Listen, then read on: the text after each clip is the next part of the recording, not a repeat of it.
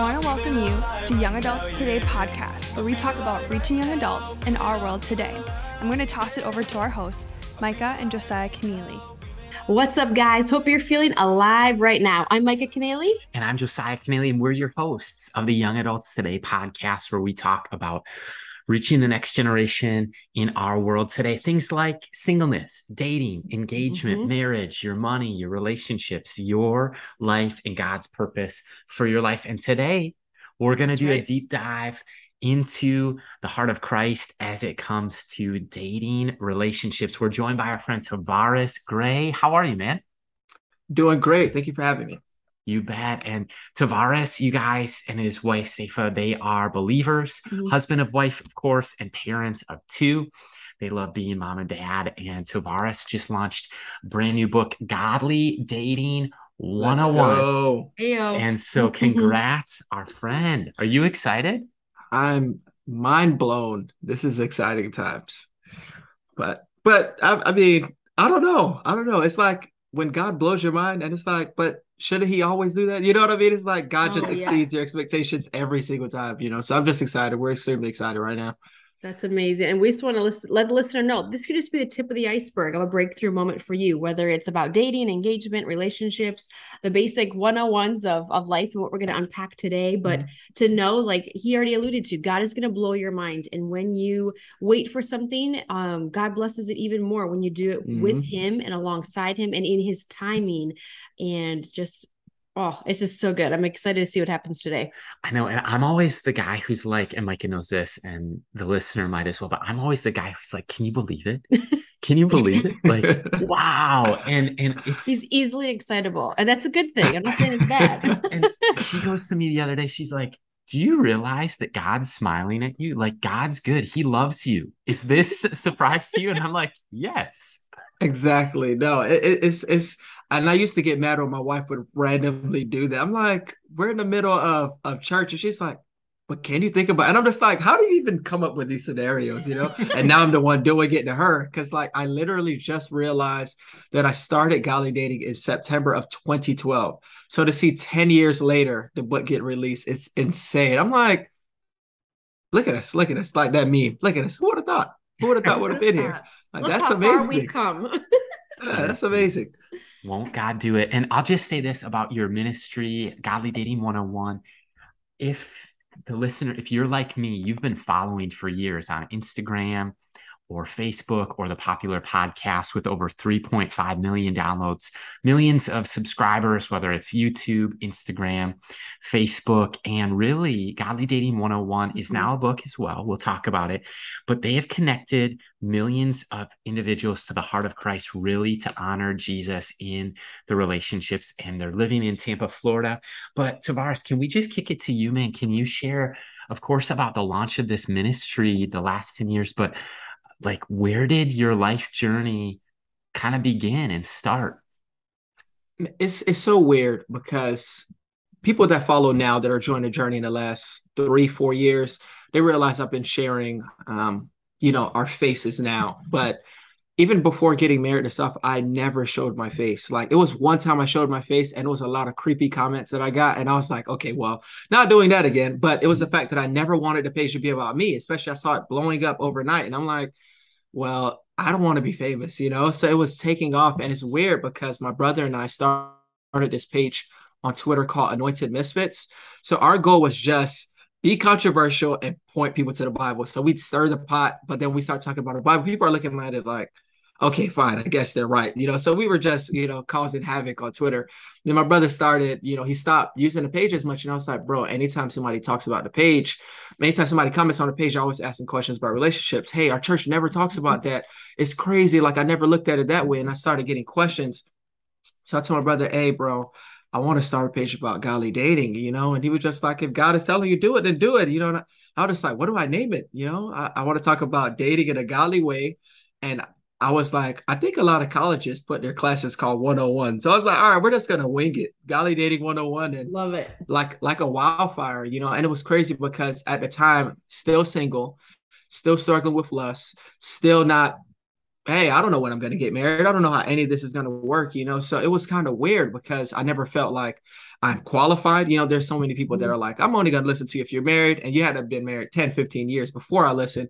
But then my mentor was like, hey, Paul wasn't married, and Paul gave us all the advice that we need. So he was just like, dude, if God is telling you to do it, then do it. So to only see all the questions that we get to answer. And that's what the heart behind the podcast as well, because there are too many issues that I feel as though I don't know if I have the answers on, but at least I know scripture is not silent on so many things that we have been silent on. Mhm. That's So good. the goal is to point people back to scripture, because a lot of people are going to buy the book and they're going to think I'm have a whole chapter on how to slide into the DMs. I do not have a chapter on that, but I have a chapter to teach you how to love and serve and how to follow what God's word is already telling us, so that we're not following what culture is doing. So the goal behind this whole thing has just been, what is society telling us via movies, via entertainment, Mhm. via our friends, via whatever it is, and even the things that we may have heard over the pulpit that weren't necessarily true. Like, what is the Bible saying? And now trying to reframe our minds to go back to God so that He can redirect us. So that's just been our goal in the last few years, and it's thankfully it's been a blessing. That's Wow. so good. That's definitely just the heartbeat that we emulate, even, or we want to emulate, is the heart of Christ, but to also point people to truth in the process of Yeah. discovering what season they're in. Where am I going next? What does this look like? How do I do it in a good and godly way? And Right. Varas, I would love to hear, and probably the listener, for those of people who've never tuned into what you and what your wife have been doing, or just like the ministry itself, but how did you guys meet first and foremost? And what was dating like when you guys first started? So I tell people that Safa and I are not a prototype because it didn't go well initially, right? So I'm in Miami. She's in the neighboring city called Miramar. So we grew up like literally our parents lived 10 minutes from one another, and we didn't know one another. Our churches, they fellowship together. We went to events together and had no clue. Then there was one time there was a conference going on, and then they had like a concert after, and my wife sings and she does spoken word. So I went there and she did a poem called Breathe. And I was just like, yo, I need to know this girl. Like, I do nothing. I was just mesmerized, and I was just like, yo, who is that? They were like, oh, that's such and such sister. Cause I heard of her sister, but I didn't know her. And I was like, yo, I'm adding her on Facebook today. I was fanboying. I'm sorry. But so I met her, and then, we became friends, we connected. Yeah, I was right out of high school graduation. So about 2010. So about 2011, we were friends, we were close. We tried dating, unfortunately. And, not my brightest moments, but I had an ex who was, I don't think she was all the way there mentally, So I thought, well, for Safa's safety, I need to back away, and I didn't know how anything was going to work out, so I just kind of cut her off cold turkey. And unfortunately, I hurt her, so, kind of ghosted her at the time. So she wasn't fond of it. Fortunately, she forgave me. We stayed friends for many years. And it wasn't until the end of 2014. So that happened in 2011, the end of 2014, while I was praying about it. And we're still friends. And I'm just thinking, like, God, everything I want is in this woman, So you're going to have to work something out for me, because I know she's not going down that road again. And thankfully, I prayed about it. And I guess she just one day was like, why are you texting me every day? And I was just like, well, it's my goal to see where this could go in regards to marriage. I just let it out. And she was just like, oh, you're serious? And I was just like, yeah, I wasn't just texting you all the time. So she loved the fact that I let my intentions known. She did her research. She would tell you she knew who my parents were. Her dad is a mechanic, and he was my pastor's mechanic. So she went to her Wow. dad, pastor. She, like, everyone, I didn't know this whole thing was going on. She spoke to my friends, like, what do you guys think? And thankfully I got great reviews, So shout out to the great friends that I had, No but doubt. I managed to work out. And then I pursued after her early 2015, got deployed. So things were a bit stagnant, came back from deployment. Things went back well, and then thanks be to God, we got married in 2016, and we're creeping up on 6 years now. Awesome. Let's go, bro. And you're like me. You married up. That's amazing. And here's how you do it, by the way. Here's how, and you just said it. Here's how you marry up. Two things. Number one is to pray. You were talking about it a second ago, Yeah. Tovares. You're like, I prayed about it. Mhm. Like Mm-hmm. when it came to Mhm. like DMs or we're friends, like we're texting, but I prayed about it. And that's how you marry up. I think the second thing that just really stood out to me is you shared your feelings instead of the Yeah. whole games and ghosting. I think for Exactly. you actually to put yourself out there and say, this is how I feel. Intentions, And right? if you don't communicate your intentions, how can they ever know? Yeah. Because people aren't mind readers. And I think that we owe it to each other to be honest and to pray. And those two things will really help. Yeah, I tell people that all the time. Unfortunately, women are smarter than men. So 9 times out of 10, they know we're interested, but they will play like they have absolutely no idea until you say something, And I've learned that. And she literally told me, if you never said anything, we would have never started talking because I think it's a lot of times people put themselves out there to make themselves vulnerable only to get hurt. The guy, I thought he was interested. Now he's posting he's engaged. And it's like, well, how do I move on from, the rejection I just faced? And I see that all the time, so I'm glad that I did, and that's what I try to tell people, unfortunately, rejection does come in that play, which means the woman can say no, but it's the fact that you're not wasting your time. I think it's important that you're willing to say, this is where I desire for this to go. Hopefully you feel the same way. And I think that's the wisest thing, because if we don't, unfortunately, like you said, it's just a bunch of games and emotions and people being hurt in the process.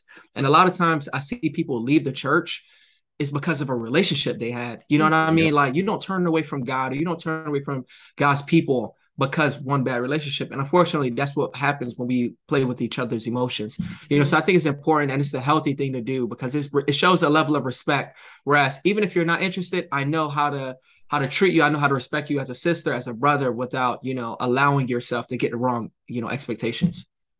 So good. Absolutely. And one of the books that I love is Timothy Keller, The Meaning of Marriage, because I just finished that. Isn't it good? Amazing. I had it on Audible. Amazing. Right.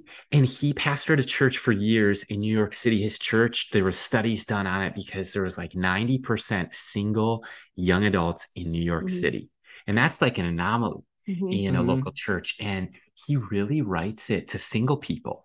So the name sometimes could be confusing of like, oh, wait, the meaning of marriage. But wouldn't it be good for us in our singleness to capture God's vision for what marriage actually means? And so Exactly. I think where it starts, Tovares, is like, I'm curious for you, but we believe in this idea of dating with the intention of marriage. And that doesn't mean you propose on the first date. If that happens, run. But I'm just curious for you, like, you had that moment where you shared your heart, you were honest with your intentions. So did you guys date then with the intention of marriage? Or like, what would you say the true goal of marriage is? So we definitely dated with the intentions of marriage. Like, some people, they thought we, got married quickly, because when I came back from deployment, it was September, and we got engaged of May the next year. But I was like, no, I actually knew my wife for about 6 years. So it wasn't a matter of rushing out. We knew a lot about one another. But the thing is, the way I view marriage, like I tell people all the time, the hardest command I find in the Bible is love your wife the way Christ loved the church. I don't know how to love like Jesus loves anyone. You know what I mean? It's like, that's such a high level that's expected of men. But I think a lot of times we go into it, and I know some women as well, but we're thinking of guilt-free sex. We're not thinking about loving the way that God loved us. You know what I mean? We're not thinking we can serve somebody the way that Jesus is aiming to serve us. So I think a lot of times we look at it from the perspective of, how can I be served? How can I be happy? How can I be fulfilled? But if I ever start looking at it from a biblical perspective, now I'm realizing, how can I serve you? How can I help you become who God has called you to be? How can I help make, and I think a lot of times we don't think about it, but how can I make society better? When I like to view church growth happening 2 ways. You go out and you witness to someone, and hopefully they come in, you help disciple them, things like that. And 2, you disciple your home. We make the greatest impact. A lot of times people focus on winning all the lost souls in the world, and then we're losing our children in the process. But if you ever focus so much on your kids, if you ever focus so much on them, now you're creating more soul winners, more people that, even if they're in elementary or high school or college, they know who they are, they're rooted in who they are. And that's what we need, because a lot of people, they change based off what society expects from them. So I think it's a matter of trying to find something that's kingdom focused. Like I told Safa, this is what I want, because I knew a lot of attractive women who were attracted to me. I knew of a lot of spiritual women who were who anybody would say, oh yeah, they're spiritual, go for it. And I know a lot of people were interested in me only because they saw that godly dating was a huge platform. I was not aiming for somebody to just, pretty on my side, or somebody to simply go to church with, because there's a lot of people that go to church, that are not helping you spiritually. So I wanted somebody that will complement my ministry, somebody that the areas that I need to be worked on in, the areas that God is trying to fix in me, that person is helping me in those areas. Some person who can see, well, okay, Tovares is called to do this. They're not hindering me, because God forbid, God tells you, be a missionary to Cambodia. And your wife is like, nah, we're not going to be traveling anywhere. You're going to stay here. And, and it's just like, well, now you're fighting between, do I sustain my walk with God, or do I sustain my walk with this person? And unfortunately, I've seen so many people turn away from God to keep a relationship, compromise on things that they believe. And I knew that, well, Safa is the woman that I know I don't have to do any compromising with. I just have to keep growing in order to help her keep growing. So I think it's a matter of seeing marriage as the right thing, because our problem is we focus too much on what I can get and how I could be served. But I think that's where most marriages fail, because you're worrying about how they can meet all of your needs. If you ever listen to somebody who needs therapy, they're probably saying how, oh, they did this wrong, they did this. And it's never a matter of, oh, well, I'm doing this. You know what I mean? So I think if we focus on how I can serve them, no marriage is able to fail if I'm constantly pouring into you. No marriage is able to turn away from God if I'm constantly showing you what the scriptures are saying, stuff like that. So it's just a matter of trying to keep God as the forefront, because if he's the foundation, then it doesn't matter what storm it is. Jesus said, if you built this house on this rock, then, the storm is not going to allow the house to crumble. Yeah, I think that's so good. I'm just reminded, so we both went to Bible school and a Bible college, and it's just amazing how many, I want to say women are called to ministry, but called to some form of ministry, right? In the marketplace, or even just like on a platform. And I just looked around sometimes when I was in the classroom. I was like 10 years older than some of them when I went back to school. And I just recognized like so many people were willing to forfeit the calling that God had on their life for, like you alluded to, guilt-free sex, a ring by spring, like all those different cliche things that, we kind of joke about, but it's kind of like, oh, kind of everybody is on mission to walk out of here and get married to somebody that they can call a Christian, or a Christian marriage, or, and both of you are half-heartedly serving the Lord because the other part of you is serving the lust of your flesh or whatever, and it's just fascinating to see. And I'm just reminded of like, even when I was dating the wrong person, I was trying to, God like really convicted my heart. He's just like, is this the person that I have for you? Question mark. Or are you trying to make them the person? Right. And I think that's the tension that a lot of people live in, like where you're in a dating relationship and you're trying to make that person, or convince yourself that that person is who God has for you, when in reality, you haven't prayed, you haven't invited a godly community in, you don't have mentors and discipleship happening to call you out and be like, how is he leading you? How are you leading him? Like, exactly, what accountability is in place, So it's just fascinating to see and to unfortunately hear how many people, like you use the illustration of like, yeah, well, I'm called to Cambodia, but my spouse says we're going to stay here in the States and I'm going to be a stay-at-home parent and they're going to go out and do everything. Like, you're forfeiting elements of what God has created you to do and who he's created you to be. And somebody's going to be unfulfilled if you settle in the process. For real. And then resentment settles in, anger, frustration. It just leaves a gaping hole for all sorts of unfortunate outcomes, right? But I would just be curious, in the process that when you were dating and you were in that relationship, and now obviously you're married, but how has community and the accountability affected those areas of your life?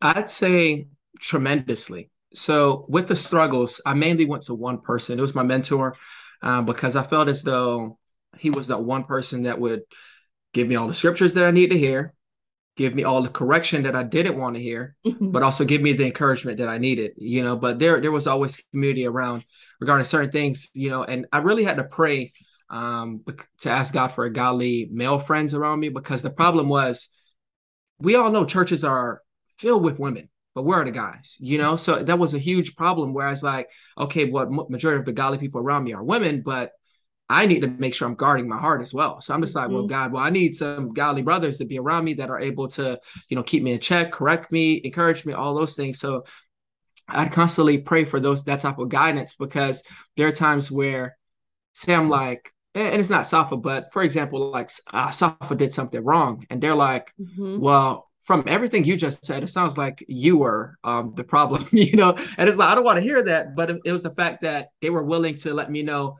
hey, let's look at the problem from this angle, you know, and as much as we don't like to be checked at times, as much as we don't like correction at times, the Bible says that if God loves you, he chastens you, he corrects you. And I believe that when God places godly accountability around you, they're there for you to develop into who God called you to be. The Bible says, confess your faults one to another and pray for one another so you find healing. And I believe so many of us were walking around unhealed. We're walking around chasing a new relationship because we're trying to fill the broken cistern with something that can only fill temporarily. We're trying to do all these things. Why? Because we need healing, because we're avoiding accountability, we're avoiding godly community. And a lot of times, unfortunately, people use the scripture in Genesis saying it's not good for a man to be alone to only talk about marriage. No, that was also talking about community. Because if that was the case, then all of us are living miserable lives until we get married, you know, and that's not what God's intention was, you know. So that's why we have to have we have to have people around us that can help us develop into who we're called to be. Because I think a lot of people, without knowing it, obviously it's unintentional, but a lot of people are leaning in towards idolatry because they've found their identity in this person. Now, if the relationship fails, they've lost themselves. They've already pushed away all their friends because their life was revolving around this person. You know, so I think a lot of times we don't even realize it, that when we don't have that support system, we can get into a negative relationship and then we have no one to show us the red flags because we're so head over heels that we're not even seeing it, or we don't have anyone telling us like, hey, the way you're treating that woman, the way you're treating that guy is wrong. Here's how, you know, when you don't have those godly leaders able to speak to you, then it's easy for you to continue to go down the wrong path. Because the Bible tells us that there's a way in our own eyes, it seems perfectly fine, but it can end in death. And that's why the Bible tells us that it's so important that you have a lot of counselors, you have a lot of advisors, people that you can lean on, because you don't know what's coming around the corner. But if somebody's been around that corner and they're like, hey, let me stop you, and you're like, nah, I got it under control, unfortunately, you can harm yourself. So I think wisdom is not something we should just get from our bad decisions. The wisdom is something God wants us to get from listening to others, from hearing someone else's testimony and hearing somebody else try to give us advice on something.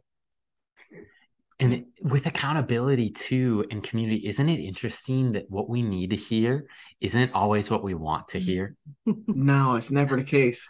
It's never the case. But that's the way our flesh is set up. You know, it's like we think we have it all together until God sits us down. You know, like David. You know, well, I'm the king. You know, I could take that man's wife. If Nathan didn't come on the scene, then it would have to have been maybe God himself just punishing, you know, probably killing King David. But it was the fact that David did something that no one else in the palace could correct him about. And he was just going to continue on with life. And God had to send someone to hold him accountable. You can't just get away with taking a guy's wife, making a guy die and think no one is going to care about it. Right. No. So God brought judgment from that, but God also brought love by allowing another child to be born. That's how we get Solomon. You know, so understand that God bringing accountability to your life isn't just to make you uncomfortable, but it's also to bring out the best in you. God wanted to send someone to keep you accountable if he did not have great expectations for you or a great blessing in store for you. That's great. It's so good. And sometimes we look at like guardrails as these god-awful things or boundaries as burdens, when actually in scripture, every time there's a boundary, it's like God has put it there for our blessing, for our benefit, for our protection. And in the book, I know one of the messages is healthy boundaries in our singleness that then we bring into our dating, that then one day will trickle into marriage. And I'd just be curious, if you'd be willing to go there, some of the boundaries that you found or that you'll talk about in Godly Dating 101, as far as like, what are healthy boundaries and why are they actually a blessing and not a burden? Yeah, I like to tell people that exact thing. Boundaries are blessings, because a lot, like you said, we view it as though church is a rule book and the Bible is just telling us thou shalt and thou shalt not. And it's like, that's not the case. I love my child, but he's not allowed to drive my car. You don't know what you're doing. You know, the car is yours, but it does not mean you have access to just do whatever you want. And, you know, a lot of times we're talking about the boundaries. It's just telling you, you shouldn't go this far. And when we see the first boundary in the Bible, Adam and Eve, guys, eat wherever you want. And I think it's the enemy's tactic for us to look at the one thing God says to avoid. Well, God, why can't I have that? God, what? You know, people ask us things like, well, can we kiss? You know, or can we hold hands? Or, if we're not going to go too far, or it's not really sex if we're just, and it's like, come on, guys, you're totally missing the point if you're trying to figure out how close I can get to the line and still be saved. The goal is not to figure out how much sin can I get away with, or does God love me if I'm still doing this? No. Right. The goal is for us to understand that because God loves me, he wants me to live a certain type of way. Because God has a blessing in store for me, he wants me to protect it. And I think a lot of times marriages are unprotected. Like in my singleness, I didn't realize my lack of boundaries with women. It wasn't until after I got married and my wife was like, I don't want you to text a woman after, I think it was like 9 p.m. or whatever. Because in my head, we're not holding any kind of inappropriate conversation, but it's the fact that you can open a door to it. And that's what I had to learn, that it's so easy for us to look at, okay, well, is it sin? Is it not sin? What boundaries teaches us is it sin or can it lead to sin? And you have to set up a boundary to say, I'm not going to allow an open door. So the things is, we want us to understand that you should set boundaries, not just with how late you're texting somebody, but emotional boundaries. Like we mentioned earlier in this podcast, is the fact that you don't want to talk to a person. You guys are texting every day, FaceTiming all the time, and no one's intentions are known. That means there hasn't been an emotional boundary set up. So now you're allowing yourself to get your heart filled with joy. You're thinking something is happening. And when they move on, you tell the entire church, this guy played me, this girl led me on. When in reality, they did not lead you on. You guys didn't set up emotional boundaries. And that's why you have to allow people, you have to set those up, because boundaries is telling people what I will allow, what I will not allow. So some of the boundaries we had to establish for ourselves is, because we were long distance at one point when I was in the military, saying, well, we won't do certain things on FaceTime. We won't like changing in front of one another. We're not going to allow one another to, I'm yelling at you because I'm Jamaican. South is Jamaican as well, but she's like the only peaceful Jamaican I know. Like my family's always loud. We communicate loudly right here. This is my whispering voice. I don't know how to whisper, and then but we had to create a boundary, like we're not going to raise that voice so the person feels as though you're talking down to them. So we're creating boundaries in regards to how we speak to one another, things we're going to allow one another to see, type of conversations we're having, because I don't mind if people are flirting, but it's a difference between, friendly flirting and now the jokes are sexual, that it can stir something more, or sending certain pictures that might be more revealing that probably should only be for that spouse, So I think boundaries are something that we look down on and we frown on, but boundaries protect us way more than we realize it. We lock our phone screens with a boundary, your password. We lock our homes, security system, gated communities, and none of us bat an eye. We don't think about it. But the moment we say, I'm not going to text that person, or I'm not going to hang out alone with the opposite sex if I don't have somebody there to keep me accountable, we look at it as though that's too religious, and I don't think that's legalism. I think that's being wise. I think that's being protective. And it's not to sound political, so I won't say what the person's name was, but I heard a politician once say, I'll never get in a vehicle or go to lunch one-on-one with a female unless my wife is there. And I'm looking at it like, dude, you're in politics. You probably meet with women all day in meetings all day. But it was the fact that I don't want my good evil spoken of, like the Bible says, I believe in Romans. So we have to make sure that we're not just guarding ourselves from what can happen, but guarding ourselves from things that can lead to sin happening. And I think that's all it is, because if Eve was never looking at the tree, she would have never noticed that it was good for side or giving her wisdom or good to eat. But if she would have just stayed over there by the mango tree, which I would have done, she would have been just fine, So I think it's just a matter of protecting yourself. Oh my gosh, I love it. And I think you already alluded to it without even saying it, is like living above reproach, having those systems in order and not giving room for somebody else's imagination or interpretation of misinterpreting what's taking place. So we always had, like working at church when I was back in North Dakota, it was a rule of 3. There's at least 3 of you in the vehicle at all times. There's if it's one girl, there's 2 guys. If 2 guys, but like the girl to guy ratios even and everything. So it was interesting. And when you're young and you're like interning, you're like 23, 24, like, well, this is stupid. And then you're like, no, this is actually genius. Yeah, exactly. Because, exactly. It just is. And I remember even just a funny story, like, it was somebody at the district level here in Minnesota, and we were all going out for pizza. There was 4 of us, and I was the only girl, but Josiah was there, another friend, and he was there. And they're like, Micah, sit up front. And he was driving his van, and I go, no. And they're like, well, ladies sit in the front. And I go, no, because this interpretation can be totally different, because they can't see who else is in the back. I will sit in the back with my husband. You You two sit up there. And even just guarding people when they're unaware of what needs to be guarded is so important, not only like in a sexual relationship, but in the co-working space at large, whether it's a marketplace, ministry, church, whatever. And just to recognize like, wow, these are actually really helpful parameters. And it doesn't, we live by reproach, so it doesn't leave room for error, right? Yeah.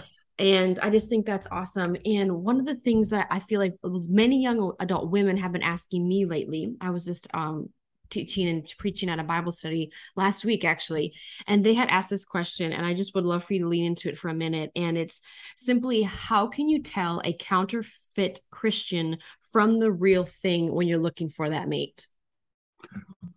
Well, I love this because I feel as though we focus on the wrong things. We view godliness by church attendance.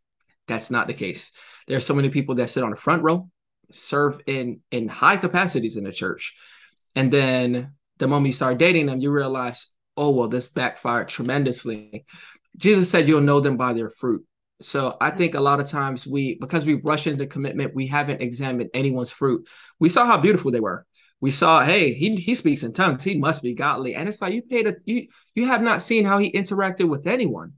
So I try to tell people, focus on the character and the lifestyle, because you can't wear a mask for too long. It has to come off.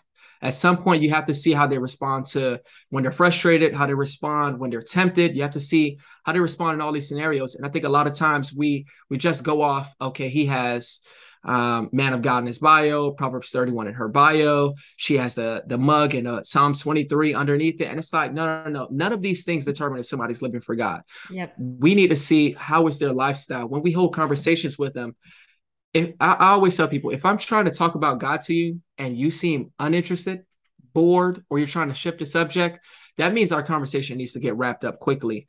Because I noticed that there were times when I'd hold conversations and women would find me boring. And I'm like, I'm one of the funniest people I know. I'm not boring. But if I'm carnal, I can't get it. They can't get enough of me. They want to hold conversations all day. If I'm saying something flirty, they love the conversations. If I say a sexual joke, if I'm sending a raunchy meme, I'm the coolest guy on the block. But the moment I send a Bible verse, or I'm talking about what I've learned or what I'm studying, and they just showed disinterest, those are the things I started paying attention to, because I'm thinking, well, we both go to church. We both say we love God. So why is it that, bear in mind, I may not be your favorite Bible teacher, but but it's like, why, if I say, hey, I'm studying Romans and it's just crazy that God brought this to my attention, and you're just like, okay, so what are you doing Friday night? It's like, that should show me that while this person may not be hell bound and sent from the devil, that clearly shows they have a lot of immaturity in their spiritual life. And I believe that if you want a godly relationship, there must be a godly foundation. So I wanted to pay attention to, okay, well, I know Safa's not just doing the part because she sings, because yeah, she sings and she can make anyone cry by the time she's finished. But I want to see, how is she acting when she gets off the pulpit? Does she only worship when she has the mic? Does he only clap his hands and want a reaction when he has the mic? But if somebody else is the preacher, then he's bored and disinterested. Those are all the things I pay attention to. So it's not a matter of how people act when the light is the brightest. It's not a matter of the things that they post on their timeline. When it's 11 p.m. and they DM'd you, were they talking about sex, or were they just, laughing about something? So it's paying attention to the little things, because I think people do a great job of showing you who they want you to see. And it's not for me to dive into this now, but that's one of the reasons why I tell people I'm not for, online dating. If you choose to do it, hey, I pray that God leads you to whoever you're supposed to marry. But I want you to understand that people can show you anything online. Is what you see when you see their lifestyle. Pay attention to the fruit, because the fruit can't lie. An orange tree is never going to put out an apple. You will never see an apple on an orange tree. So I just pay attention to the fruit and see their lifestyle. And I'm not holding anyone to a perfect standard. If you make a mistake, I can notice a difference between a mistake and a pattern. So if you're seeing they're constantly taking you down roads that God has freed you from, then that means it's time to let it go. So good. That is fire. So much wisdom. And, I would just have a comment about like fruit. So much of what we're looking for in that future spouse is godly fruit and character and integrity. And I think that when you study a tree at all, like fruit is fed from roots and Yeah. nutrition, and like, so you might only see the fruit, but you can even study it back to the roots of like, Yeah. okay, everyone has a highlight reel, Mm-hmm. and everyone also has a behind the scenes. And what I hear you saying Mhm. a lot of is like, man, it can be one thing to portray a public image or manage Mhm. an image or show people what we want them to see Mm-hmm. of Yeah. us. But really, when you get married, it is not only that you're now having a highlight reel together, but you also have the behind the scenes together. And how's that Mm-hmm. going Right. to go? And I think that so much of with boundaries, like, okay, so I think you actually can learn a lot about somebody's integrity to your comment on Yeah. like if they make a mistake. Mm-hmm. Do you hear it from them? Do they Mhm. apologize? Like I remember, this is not a romantic thing at all, but I just remember a mentor of mine. He made a comment when we were on staff at a church together, and he wished that he could have had that back. So he Yeah. emailed everyone that was in that office meeting privately to just apologize, like, hey, that was Mm-hmm. off brand, that was off character for me, and Understood. you'll Yeah. hear it from me first. And I think that that's part of mentorship and discipleship, is like, hey, you know what, Mm-hmm. I'm gonna make mistakes sometimes. I'm not claiming to be perfect, but when I make a mistake, I want to be the first to acknowledge it, or at least Right. acknowledge it and apologize. And Wow. Yeah. I think I would love to ask you too about forgiveness, Mm. because in relationships of all kinds, it can be really easy to become Mm-hmm. offended and to become Yeah. hurt or bitter Yeah. or jaded. And this could be a friendship thing too, it could be a coworker Mhm. thing too, of course marriage, but even focusing on that dating and engagement process or marriage with relationships. Why would you say, Tovares, that it's important in a dating relationship to be forgiving of each other?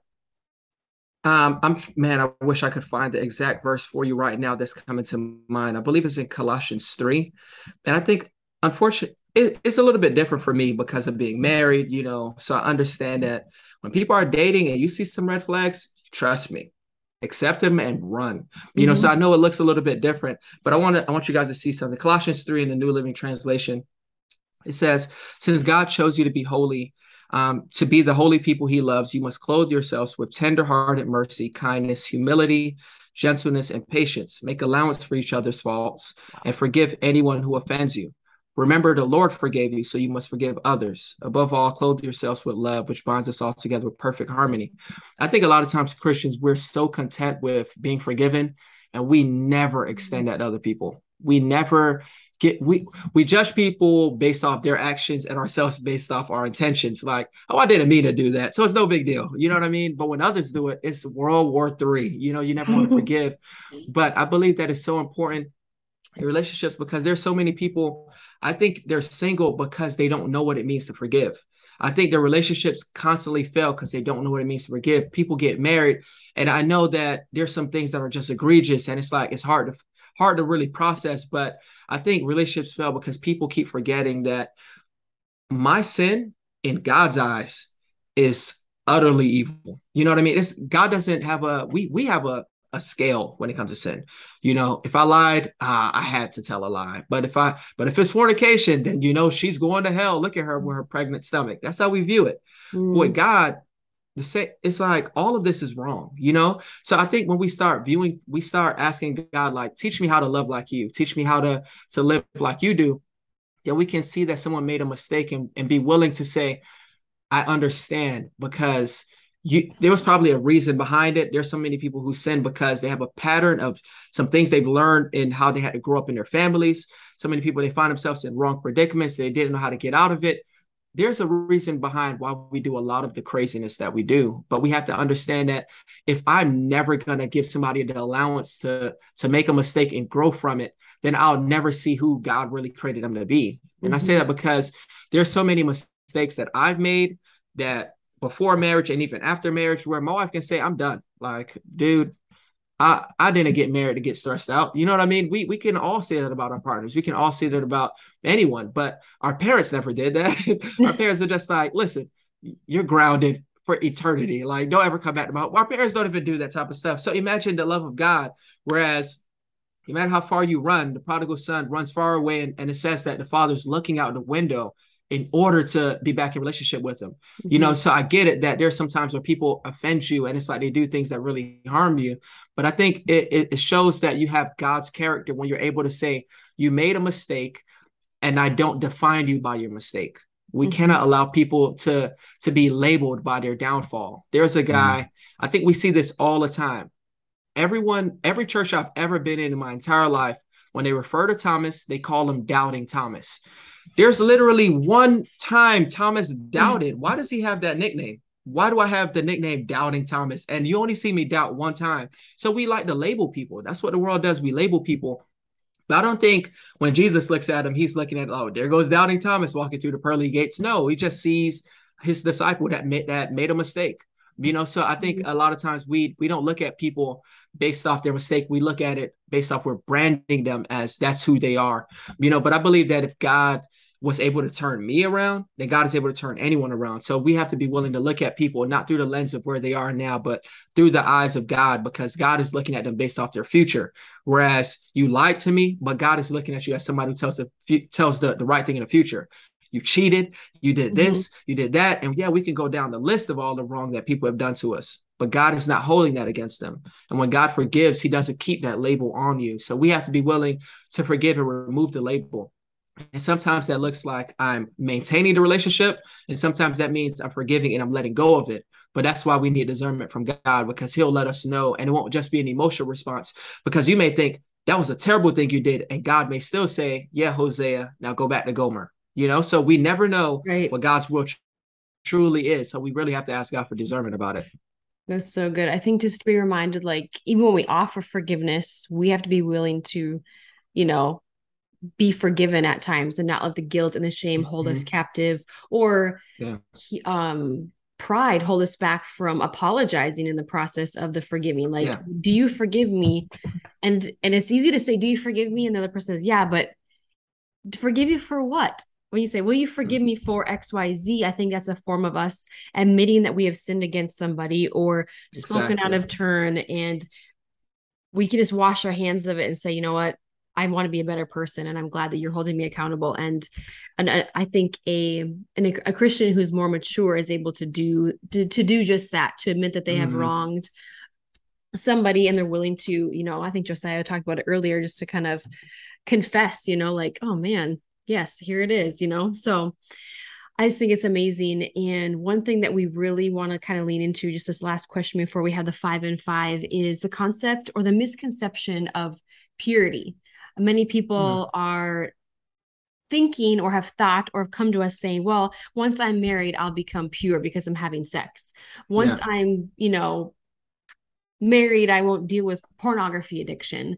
I won't lust after other men or women. I won't, fill in the blank. We can kind of justify everything. But I'd be so curious, like, what would you say, and leaning into the purity side of things, like, what does it mean, and how is it not just about sex? Like, how do we live a pure and holy life, even out of the intimacy with a spouse, but also on every front of our life? Because we're called to be pure and holy people, temples, like our bodies is a temple. And you can just take it however you want there, but what do you have to say about just purity when it comes to that? I think a lot of times we've mastered the art of looking churchy, looking saved, looking sanctified, and we're just super deep on the outside, and we've never fixed inside. And that was the same issue Jesus had with the Pharisees and all these people, because it's like, yeah, outside you guys are perfect, but the inside is dead man's bones, and Jesus came to them, Matthew 5, and he's bringing correction, and he's like, yeah, you guys heard in the past, don't commit adultery.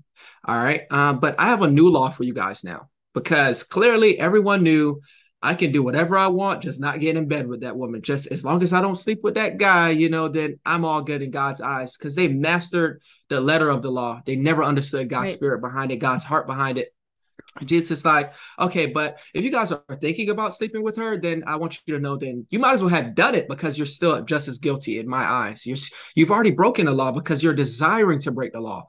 So that's why I think in church today, because we're not viewing it based off relationship, we're viewing it based off rules. Whereas it's like, well, I'm pure because I'm not the one who got pregnant, and then we're judging the girl who did. Or God, I'm pure because I'm not the one who left the church. but emotionally and mentally, we weren't even there. We were just inside of the building. Mm-hmm. And I think God is trying to get back to the heart of people because unfortunately, we have some people, and and I talk about it a little bit in the book because we have some people who viewed a little bit like how I did, like their virginity was like superior to someone, and I felt one of my friends, he jokingly, I don't know why he thought this was a joke because he said it in church, and I thought this was the worst time for you to start this madness, and he was just like, "Hey, bro, I think I'm the only virgin in here," and I was just like, who says that? I was like, dude, we're in church. That's not something we joke about, but he was just being funny because in his mind, it's like, well, I'm not doing nothing. Everybody else is. So that means I'm good. And I'm just like,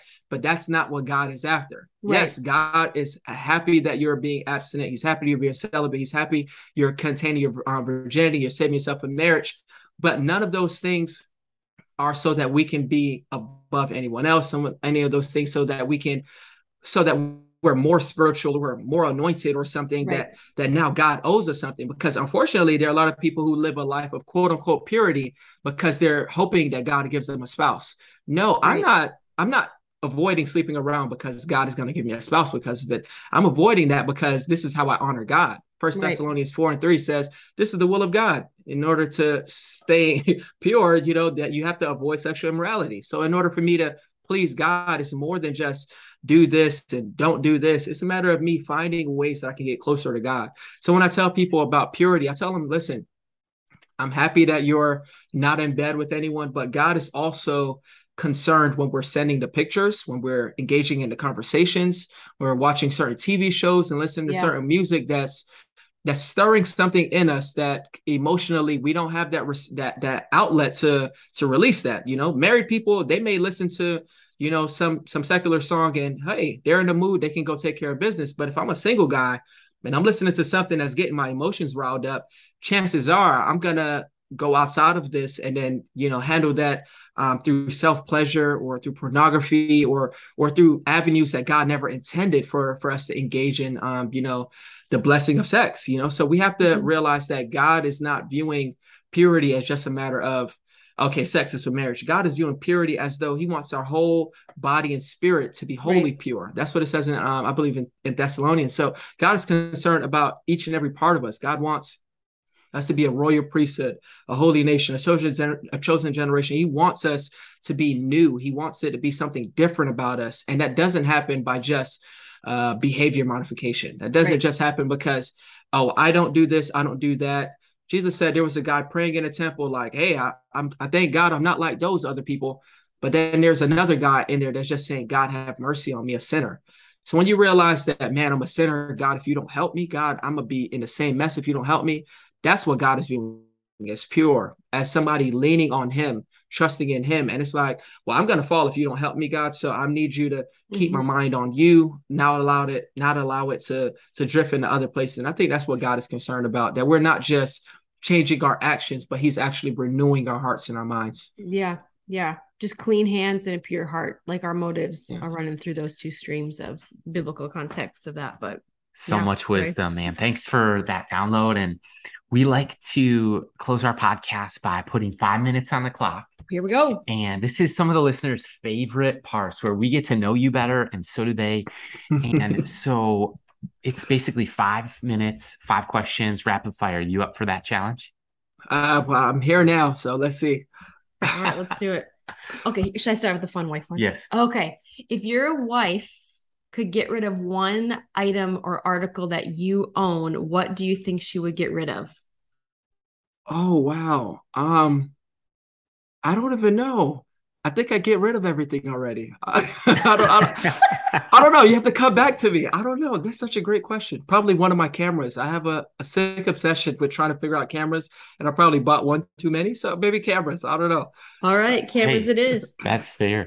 What about you guys follow sports? I know you live in Florida. Do you have a favorite sports team? The Warriors, because no one in Florida is good. So Welcome to Minnesota. I mean, we can apologize to you too for living there. No. All right. So here's the curveball. Question number 3. If you could ask Josiah and myself anything ministry, non-ministry related, what would it be? I don't want to Let me see. Let me try to find a question that doesn't cause a rift. Um, Forgiveness. Just oh, kidding. hey. Okay. If there, all right. So one question I'd ask for both of you guys to ask one another. If there's one area I can improve on, what would it be? If we could ask each other that. Yeah, I want you to ask each other. Yeah. Mm. Come on now. I Rapid have Oh one. man, Oh, I fire. I have was one. looking. Wait, Oh, you go you first want me to because I answer was yours? thinking I was waiting for you to talk. Oh, I think we've talked about this before. One thing I think like when we communicate, just because he talks louder and slower doesn't necessarily mean that I'm understanding. Because his mind is like boom, boom, boom, boom. He's all over the place. We're talking about one thing and he switches gears and he's way over here. And I look at him so dumbfounded sometimes. I'm like, I have no idea what you're talking about. It's not even like Okay. quarrel or a fight. It's just like, okay, help me to understand. But just because you're like talking louder and slower doesn't help me at all. So Okay. just in So the one is communication part. communication. All right. I think for us with you, man, babe, I think we have open communication, Mhm. but our life right now, we're 2 months in, 3 months into a brand new ministry launch. We have a 1-year-old, 2-year-old daughters. Oh, prayers up. Yes, thank you. And I would just say this, like sometimes our calendar and schedule can be demanding, but I think that, and you help us have a weekly calendar meeting, but sometimes those surprises pop up. And so like I know I try to do this, but even if you can help me this week by like a day notice of like, hey, remember, because you did that yesterday. You're like, hey, remember I was like tonight, 8 5 times. p.m. And that really helped It me. was probably me reminding myself out loud to help you. But And yes, it my helped me. parents are coming on Thursday. Do you remember that? I know it. Okay, good. Oh Lord. He Well, you knew. see, He knew like a you month guys ago. put me in the hot seat. Now you are back in the hot seat. So there we go. Oh, We well, I'm welcome not it. even sweating. That's even Hey, good. that's good for us. Back to you, Tovares. Like, let's say you could travel. You could travel the world and you could go one place that maybe you've always wanted to go, but you've never gone there yet. Where would you guys go? I've gone to many islands, but none with my wife yet. Well, honeymoon. But I'd say I would love to go to Aruba, or there was another country someone showed me videos, and it's like maybe you guys have heard of it, but it's like they have the clearest water in the world, and I believe they have 24-hour sunlight. I don't remember where that was. It wasn't Scotland. It was something amazing. I've never seen anything like it in my life. Like it was 24-hour sunlight. I don't know how I would sleep, but I would love to at least visit. It was just flat out amazing. But yeah, if it's an island, Aruba, I've got many other islands, but I want to check out Aruba and then, whatever country that was. It looked amazing. Wouldn't it be fun someday to do like a podcast mashup, Young Adults Today, Godly Dating 101 in Aruba? Listen, don't give me any ideas, bro. Don't give me ideas because I'll do it. Bring your cameras, okay? We got a lot of footage we can take care of. All right, here's the last and final question. If you could leave a listener with one piece of encouragement today, what would you leave them with? I'd say don't feel as though it, I think a lot of times when God doesn't answer on our timeline, we feel as though either he's forgotten us or I need to lower my standards. If sometimes there are times we have a little bit of unrealistic expectations, but I will say if your standards are biblical things, are necessary things, they have to have character, they have to be in love with God, they have to respect me. Those are not things that you compromise on. So especially for those who are single who feel as though, man, I'll never get married if I'm doing this because I saw all my friends, they got married and that guy wasn't saved and now he goes to church. Listen, don't worry about running someone else's race. Stay in the lane that God has you and allow God to work it out. Because the Bible says that God is able to do exceeding abundantly above all that we ask or think. So I tell people all the time that even when it doesn't feel as though God is listening, it doesn't mean he's not working behind the scenes. And just because that promise Isaac is not coming does not mean you step outside of God's timing and create Ishmael, because that leads to a lot of unnecessary stress, a lot of unnecessary baggage and burdens when we put things on our own hands. But just trust God's timing. And it sounds cliche. It may even sound frustrating because it's a married guy telling you this, but it's the fact that God's plans for you are better than whatever you can come up with on your own. Right. I know you think it's going to work out if you do this, and oh, God will forgive me if I do that. don't add on the unnecessary baggage that you don't need to deal with, So just trust God's timing. It's been plenty of people that he made wait on various things, and no person who's ever waited on God has ever been left with regret. So just trust that God is able to meet your expectations. He's able to give you desires of your heart as you delight in him. That is amazing. That's a great challenge to leave everybody on today, if you ask me. Tovares, thanks so much, bro. And we just want to say thanks for a great conversation. We're talking with Tovares Gray, author of Godly Dating 101. Can you believe it? It's available anywhere books are sold, and you can find the link in the show notes. But until next time, this is Josiah and Micah saying we'll talk soon.